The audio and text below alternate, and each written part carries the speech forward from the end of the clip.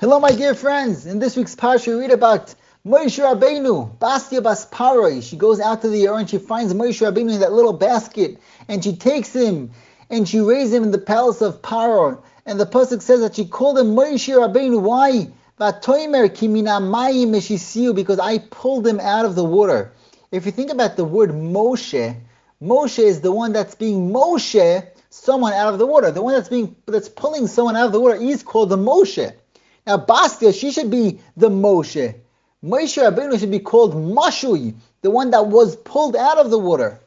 Says the Sephonor that Bastia Baspar, she called Moshe Rabbeinu Moshe to tell him, Moshe, you are a Moshe. You went through a situation in your life where you got pulled out of the water by someone else. You remember, you don't be a Mashu. You just don't be a person that was pulled out of the Yor. You got to go and pull out other people out of the Yor because you went through something in your life that you should be there. You have the experience and you could teach other people how to pull themselves also out of the Yor. That's what she named him Moshe, that he should be a Moshe also for other people. We got to remember this lesson. When a person goes through something in life, he needs to know HaKadosh Baruch Hu put you through this situation, that you should be a Moshe for other people, that you should help other people that are going through that challenge. Have a great day.